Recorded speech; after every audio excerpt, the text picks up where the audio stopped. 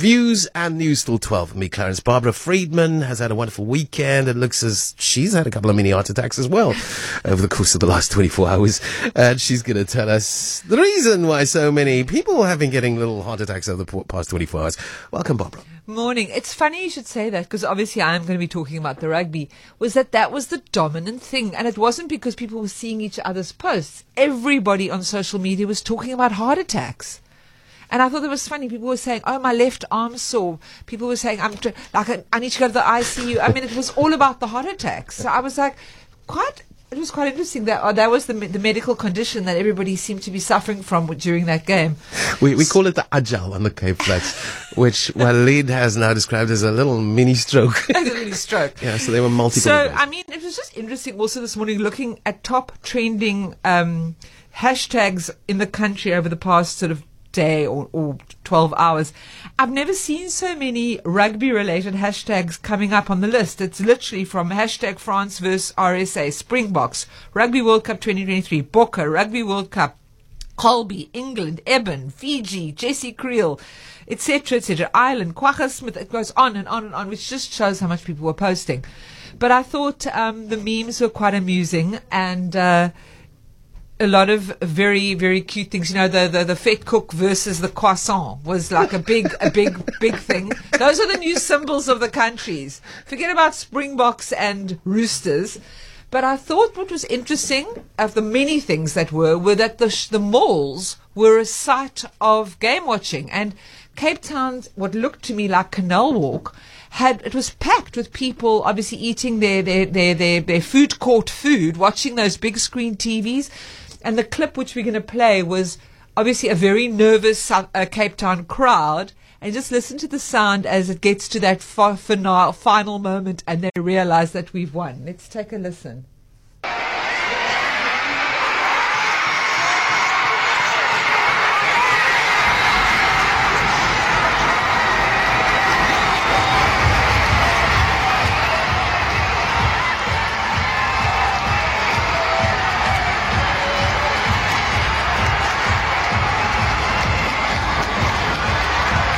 To me, is that his Canal Walk food court? I thought that was what was so interesting, was that was at Canal Walk. Wow! Yeah. I thought you took us to Stade de France there for a second. That's why I thought I'd play it, because, you know, and I was thinking, like, often for parents, they don't want to take the kids to a pub. I mean, many people don't have access. I know it was streaming on the SABC, but, you know, still, like, a lot of people want to watch it on a big screen. Yeah. They want to be the hears of other people. And I just thought, I'd never thought of going to a shopping mall. Yeah. But people did. And I also thought on a Sunday evening, there wouldn't normally be a lot of people at that time sitting at the food court at Canal. I think it's unlikely on a school night. No, that's a wonderful little soundbite that you brought with. Yeah, so that was quite cool. So my sister said she nearly had, quote unquote, a heart attack. My mom couldn't deal. She put the TV off because she nearly had a heart attack last night as well. And the guys are saying something completely different. So this message in says, "No heart attack, however, I'm short a pair of unis." That's Neeling Belleville. So I think the men needed to throw their unis away while the girls were having heart attacks. It really was. I know everyone's going, it was nail biting, it was all those things. It was a crazy up and down. Yeah. That last sort of half an hour was insane. Ah, for sure. And I mean, Cheslin Colby getting under that kick, that conversion. A lot of the international media, I mean, are covering that.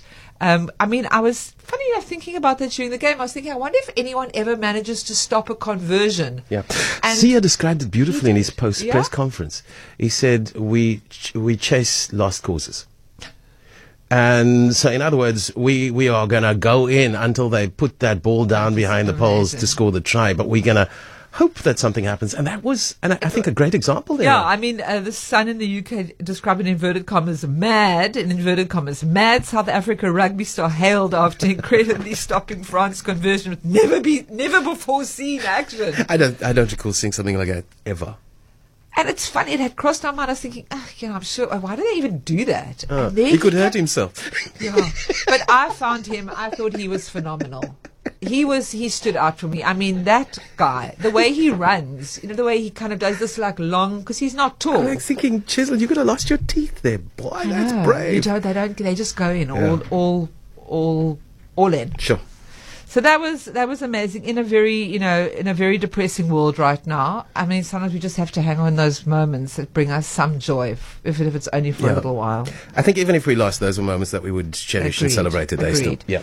But the next story is just one of those quirky, weird stories, and it just caught my eye because I thought this is what we would all dream about. A man bought $250,000 worth of plane tickets for just $17,000 after a Japanese airline made a mistake. So what happened was, this man who does work in the travel industry, so he's obviously on those sites a lot, noticed that these airline tickets were being offered for a ridiculous amount. Some of them were 95% cheaper than their original price. So he jumped online and he bought this enormous amount of tickets for him and his friends and family. He says he didn't even ask his friends and family if they wanted the tickets. He just paid this amount. And what had happened was that the Japanese airline called All Nippon Airways made a mistake in their currency conversions. And so for the short period of time, a whole lot of tickets were on their website with the wrong currency conversion. And so they were extremely cheap, and they were some of them were 95% cheaper than the actual correct price. Most of them were between Jakarta to Honolulu via Tokyo, that kind of area. But anyway, they said no, that they're not going to pull the tickets. They said those tickets are legit. Yeah. So I just thought that's what happens when you're quick thinking. It wasn't only this one guy that managed to buy them. A couple of people spoke to Bloomberg News and said, they also saw this and they managed to grab and bag a few of these tickets for really, really, really reduced price. And you're not going to give us the airline's name so we can keep an eye on things? I don't think they'll be making that mistake again. I imagine their currency converter might be have a new job or be out of a job. My final story, I talk about this every year, which just, I don't know why, it's just one of those things, me and animals. There's a national park in Alaska called Katmai National Park. They obviously started doing this some years ago to bring attention to the national park and to the wonderful area that it is. And it's a home to many of the bears in the area. And bears are such a big, big part of that environment. And they do a bear contest for the fattest bear. It's called Fat Bear Week.